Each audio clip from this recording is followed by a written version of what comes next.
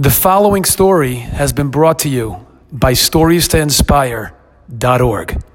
Rav Fishel Schachter brings down a story. There was a rabbi that needed a kidney transplant. And this rabbi heard that there was an available kidney. This rabbi lived in New York. There was an available kidney in San Francisco. So immediately, without thinking twice, he booked the first flight out from New York to San Francisco. While he was on the runway, the wife gets a phone call that there is a kidney in New York right where they are. A perfect match for her husband.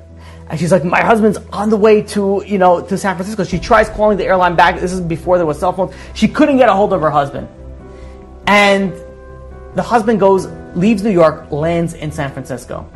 He goes straight to the hospital, tests out to see if it will be a good match with the kidney from the kidney from San Francisco, and it was not a good match.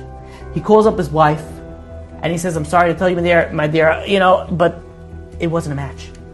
And the wife is like, you're still in San Francisco, come home right away, there is a kidney over here waiting for you. There is a perfect match kidney. And the husband says, what? Okay, fine. He hugs up the phone and he rushes right back to New York.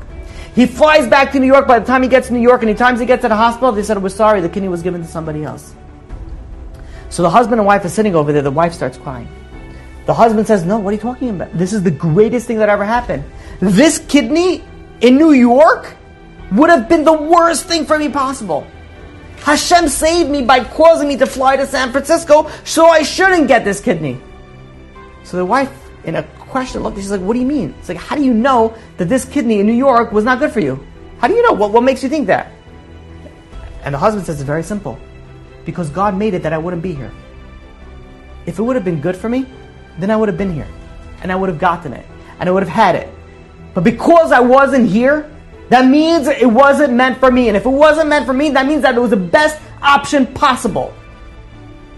Later, in a short while later, they found a kidney that was a perfect match, and they had, Baruch Hashem, a successful transplant. But during the interim, look at the difference of the mindset. Look at the difference of how a person thinks.